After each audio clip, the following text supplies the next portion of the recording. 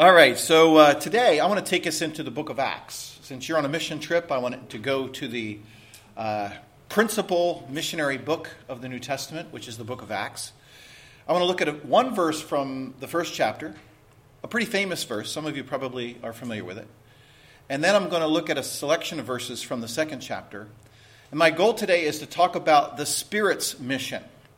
You know, it's one thing to talk about your mission. It's another thing to talk about my mission. But the most important mission of all is the mission of the Holy Spirit. What is the Holy Spirit doing in the world? What does the Holy Spirit want to do with us and through us? That is the concern as the book of Acts begins. The ministry of Jesus' presence on earth is about to come to an end. And the ongoing presence of Jesus through the Holy Spirit is about to begin in a very vivid, realistic way. And so what we read about in the book of Acts is really the mission of the Holy Spirit. And that's what I want to talk to you about today. Before I read that, let me just introduce some of the ideas that you're going to hear. First, the famous verse from Acts chapter 1. Anybody know what I'm referring to? Probably the most famous verse of Acts chapter 1, verse 8. This is where Jesus said, "You shall receive power when the Holy Spirit comes upon you, and you will be my witnesses in Jerusalem, Judea, Samaria, and to the ends of the earth." That is an epic promise. And in that one verse, Jesus promises power to those who believe. He promises literally dynamite to those who believe. Explosive, life-changing power that would come by the presence of the Holy Spirit. And in that verse, he promises that when the Spirit comes and when this power comes, that people like you and I will be witnesses. It's not like an option. You can be, you might be, but you will be. That the coming of the Holy Spirit will be demonstrated by how people are put on mission for the sake of the gospel of Jesus Christ. That the gospel will flow through us and to the rest of the world, to the end of the earth.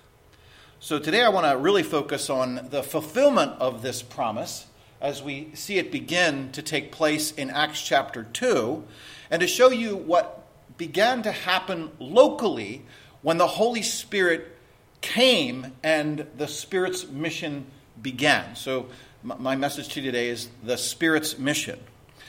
And let me read these verses from the book of Acts. Acts chapter 1, verse 8. "But you will receive power when the Holy Spirit comes on you, and you will be my witnesses in Jerusalem, in all Judea and Samaria, to the ends of the earth." Now chapter 2, beginning in verse 1. "When the day of Pentecost came, they were all together in one place. Suddenly a sound like the blowing of a violent wind came from heaven and filled the whole house where they were sitting. They saw what seemed to be tongues of fire that separated and came to rest on each of them. All of them were filled with the Holy Spirit and began to speak with other tongues as the Spirit enabled them." Verse 14. Then Peter stood up with the 11, raising his voice, and addressed the crowd. "Fellow Jews, and all of you who live in Jerusalem, let me explain this to you. Listen carefully to what I say, for these people are not drunk as you suppose. It is only 9 a.m. Verse 22. "Fellow Israelites, listen to this. Jesus of Nazareth was a man accredited by God to you by miracles, wonders, and signs, which God did among you through him, as you yourselves know. This man was handed over to you by God's deliberate plan and foreknowledge, and you, with the help of wicked men, put him to death by nailing him to the cross. But God raised him from the dead, freeing him from the agony of death, because it is impossible for death to keep its hold on him." Verse 40. "With many other words, he warned them and he pleaded with them, 'Save yourselves from this corrupt generation.' Those who accepted his message were baptized, and about 3,000 were added to their number that day." Verse 42. "They devoted themselves to the apostles' teaching, to the fellowship, to the breaking of bread, and to prayer. Everyone was filled with a sense of awe. As many wonders and signs were performed by the apostles. All the believers were together, and they had everything in common. They sold their property and possessions to give to anyone who had need. Every day they continued to meet together in the temple courts. They broke bread in their homes and ate together with glad and sincere hearts, praising God and enjoying the favor of all the people. And the Lord added to their number daily those who were being saved. This is the word of God. Let's pray. Heavenly Father, as we begin this day, we pray that you would send your Holy Spirit to us, that you would fill us with the Holy Spirit, the spirit of wisdom and understanding, the spirit of grace and power, so that we might hear and respond to the truth of your word, that we might re-enter into the reality of who Jesus is for us, the one who died for us and rose again for us and sent the Spirit for us. And that today, as we live our lives on this mission trip, that you would give us the power of mission through the Holy Spirit, we pray. Amen. So the basic storyline of Acts chapter 1, from which we only read one verse, is that Jesus promises power through the coming of the Holy Spirit. And that once the Spirit comes, he said, we would be sent on mission. The basic storyline of Acts chapter 2, then, is that the Spirit comes and the mission trip begins. The Spirit begins his mission through us to the world. And the basic idea I want to draw from these verses is this main theme, that the mission of the Holy Spirit is to make Jesus famous by doing three things. First, by turning wimps into witnesses. Secondly, by turning crowds into communities. And thirdly, by turning cities into saturation points where Jesus is known. So let's think about what it means for the Holy Spirit to be on mission to turning wimps into witnesses. Now, when I speak of wimps, I'm speaking of myself, because I confess to you that from the very start of my spiritual journey, I've been basically a wimp when it comes to talking about my personal faith. I know that seems strange since I'm standing here publicly in this place. I'm more comfortable talking to you all, talking to the crowd, than I am in a personal conversation. I've always had a natural sheepishness, wimpishness when it comes to really opening up to another person and talking about my spiritual journey. And it seems somewhat strange to me because in other areas of my life, I've been quite courageous. I've played 10 consecutive years of full contact football. When I was younger, I owned a motorcycle and drove it like crazy.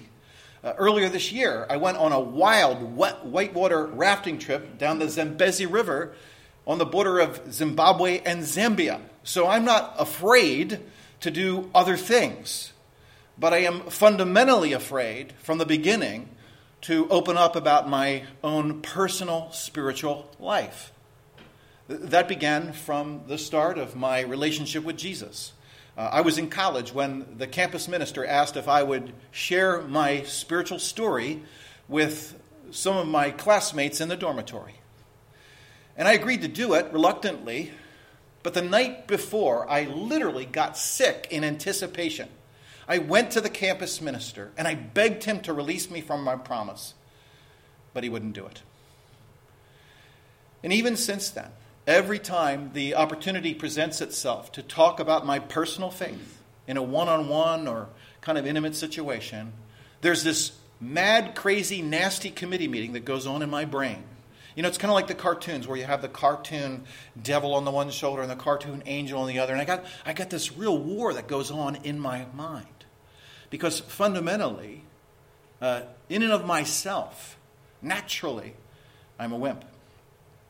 But that's why wimps like me should be so encouraged by what we read about in Acts chapter 2. Because when we come to Acts chapter 2, we encounter Peter. Peter, who was a wimp like me. He was a wimp who denied he knew Jesus. And then he abandoned Jesus at his hour of greatest need. You remember? Before the coming of the Holy Spirit? Where Peter was as Jesus stood trial before the authorities facing the cross?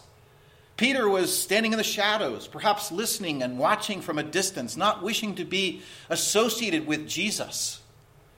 And then when he was asked if he knew Jesus, Peter denied 3 times that he knew him. The last before a poor servant girl with whom he had no cultural obligation to speak. He went out of his way to deny he knew Jesus. And as Jesus was hanging on the cross, dying for the sins of the world, dying for Peter's sins, where was Peter? He was slipping out of town. He was making his way back home in defeat,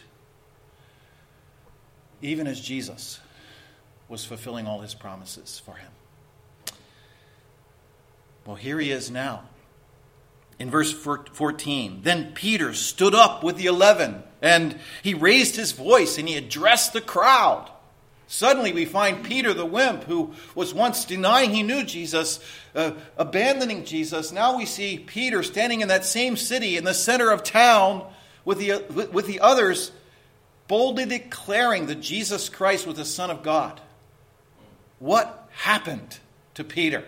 That would be the big question of Acts chapter 2. What happened to change this certified coward into a courageous proclaimer of the good news? And the answer is the Holy Spirit.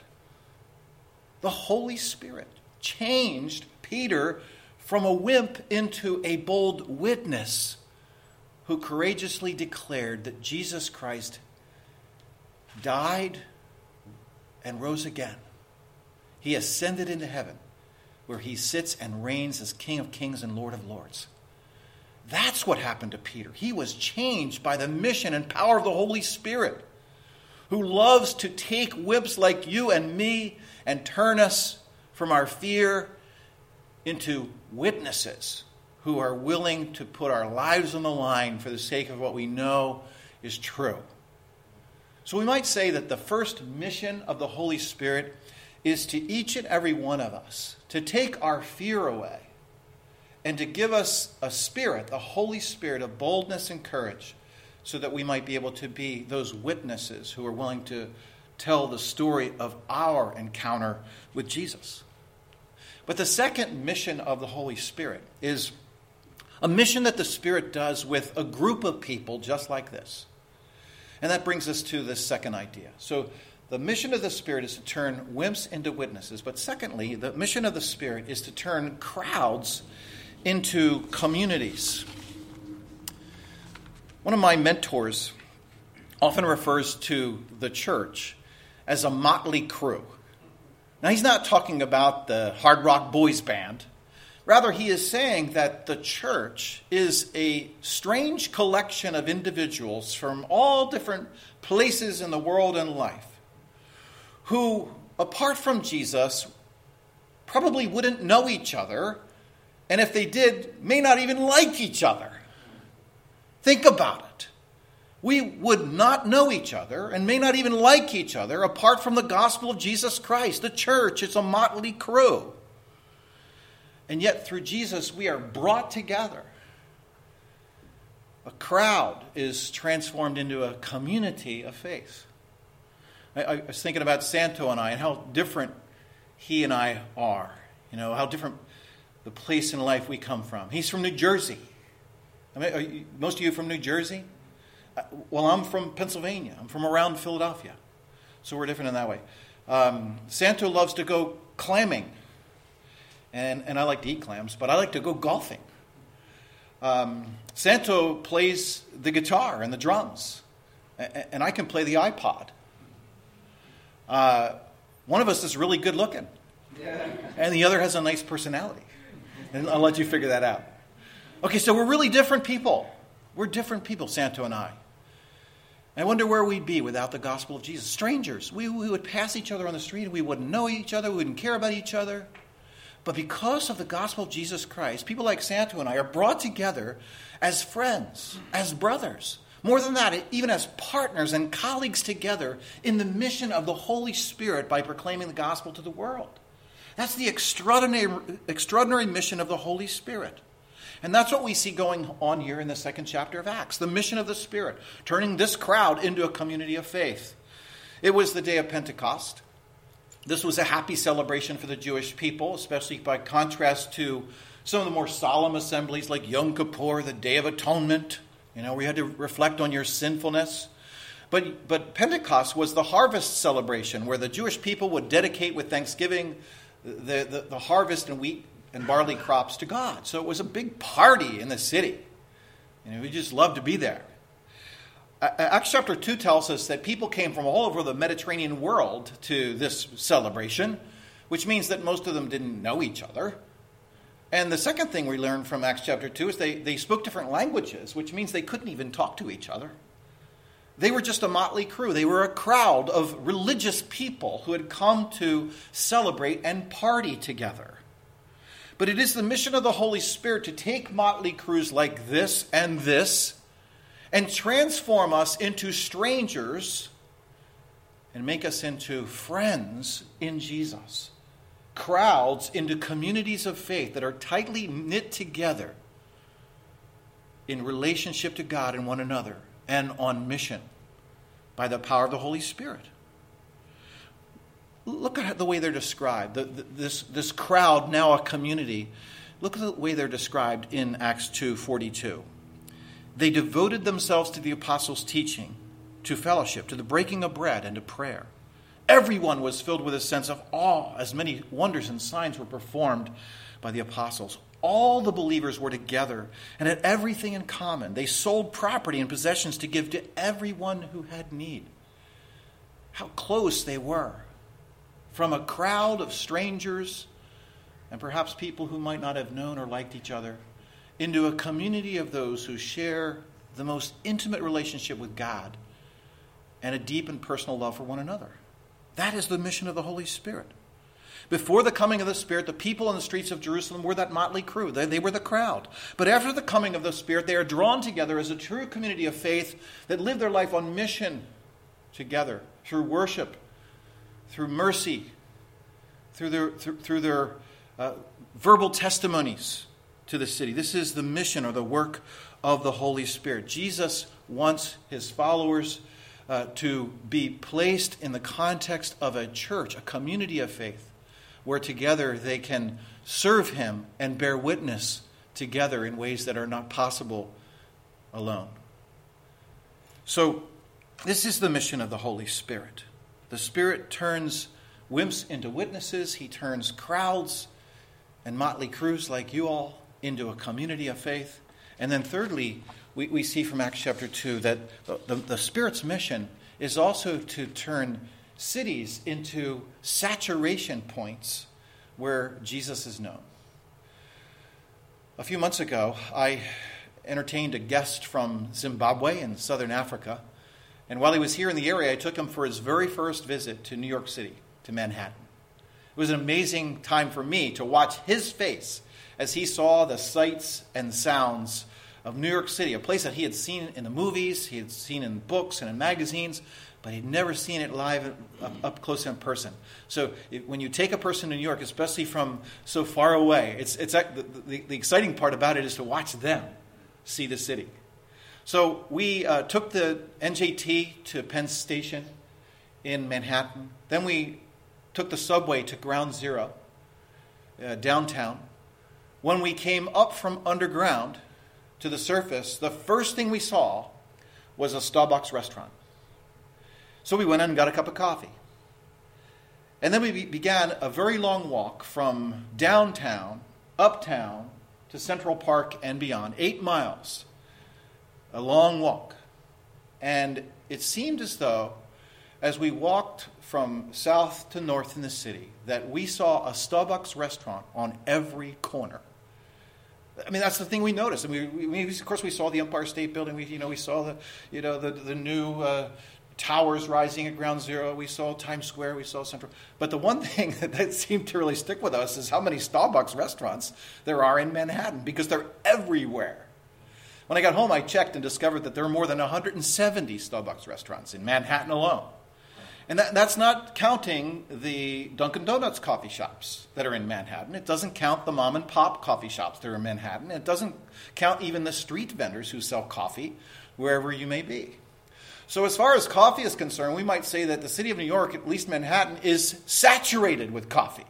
That everywhere you go, no matter which way you turn, you have access to a cup of coffee. Wouldn't it be great to say that Atlantic City is such a place that wherever you go, wherever you turn, you have access to the gospel of Jesus Christ? That the city is so filled with believers and so filled with good churches that wherever you turn, wherever you go, you can have access to the gospel of Jesus Christ. It is the mission of the Holy Spirit to take cities like New York, like Jerusalem, like Atlantic City, and saturate them, bring them to the saturation point of the gospel. That's the mission of the Holy Spirit begun here in Acts chapter 2. I checked the definition of saturation point in Wikipedia Online Dictionary. And since I checked it online, you know that it must be true. And here's what Wikipedia says. The point, so a saturation point is the point of maximum concentration. The point at which a substance will receive no more of another substance in solution. The point at which no more can be absorbed or assimilated. So when the air is saturated with water, what happens? It rains. That's a saturation point. What we see happening in Acts chapter 2 is the beginning of the mission of the Holy Spirit to saturate Jerusalem and other cities like it with the gospel of Jesus Christ. Jesus wishes to fill the city with his followers and with the communities of his followers. What we have in Jerusalem at the time of Jesus is a city of approximately 600,000 people, according to the Roman historian Tacitus. 600,000 people who shared a set of religious observances, a set of religious practices and traditions, but really had no personal, life-transforming relationship with God. They were just a crowd, a motley crew. But on the day of Pentecost, and in response to Peter's sermon, we read that 3,000 people instantly surrendered their lives to Jesus Christ and were baptized on the spot.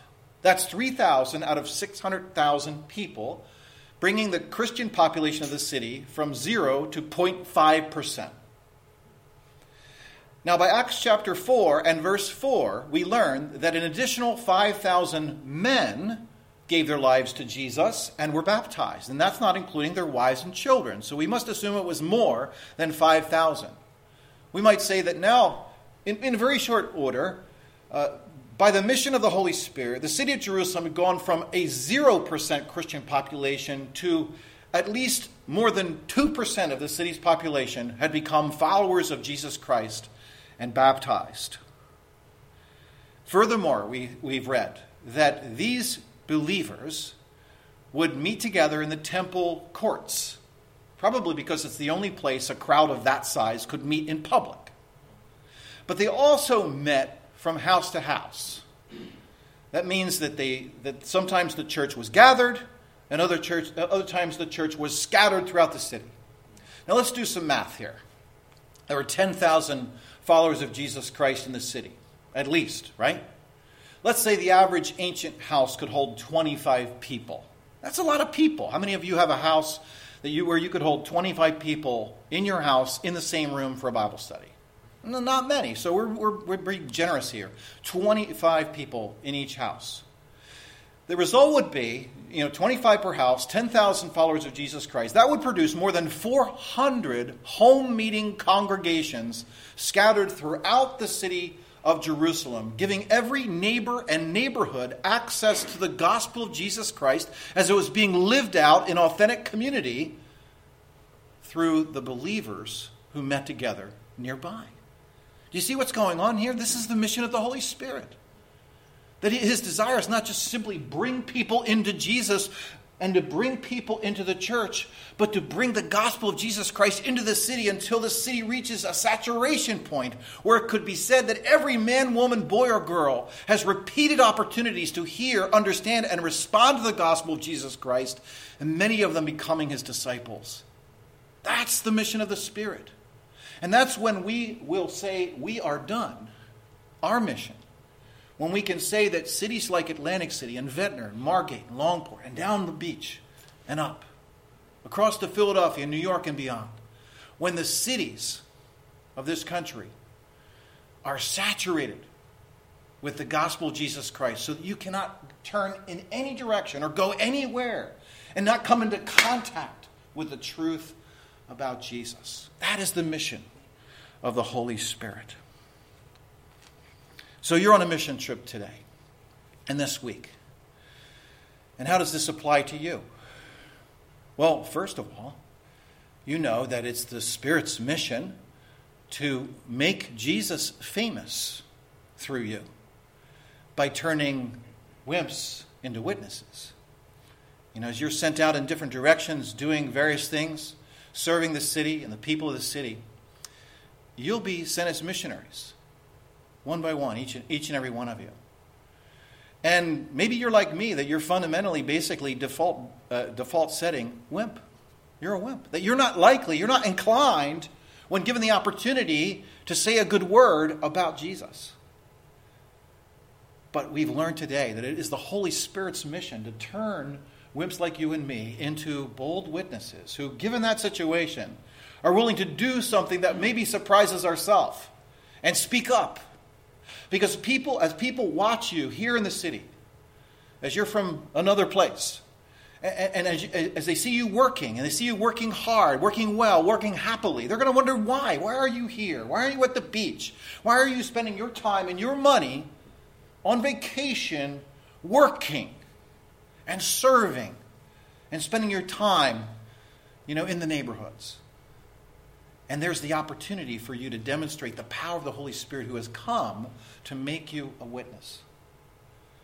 And then secondly, you're here on the Spirit's mission because the Holy Spirit wants to turn you from a crowd into a community.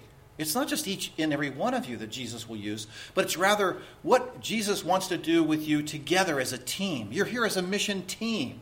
And so you have this sense of being connected to one another. You're here for a common reason, a common purpose, a common work.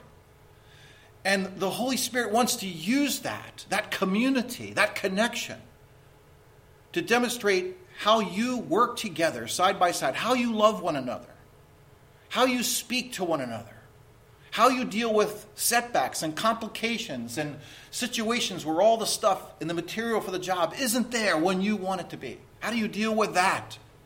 And all of those things are on public display in a sense, so that the world might see, what does it look like to live my life in the community of those who believe in Jesus? And then lastly, realize that you're here as a part of the Spirit's mission to turn this city into a place that is a saturation point of the gospel of Jesus Christ. A few years ago, we sent Santo and Mary Ellen here to Atlantic City. There were a few other people hanging out on the street corner waiting to see who Santo was and whether they liked him and wanted to take part in what he was doing. But Mary Ellen and Santo were pretty much alone. And it was as though we were sending, a couple of people, a couple of, spies onto the beach. Like if you think of this in a military context, letting a few people onto the beach on an attack on enemy soil, right? And since that time, it's been a few years now, Santo and Mary Ellen have gathered a platoon, a team, a congregation, a community of faith, and established a beachhead here in Atlantic City and Ventnor. It's a beachhead. That's an important beachhead. It's the beginning of the Holy Spirit's mission, his desire, his passion to not only establish this church, but to multiply churches like this throughout the city, throughout Atlantic City and Ventnor and beyond, until this city is saturated with access to the gospel. And we won't be done. You won't be done. Even after you go, the Spirit will continue here.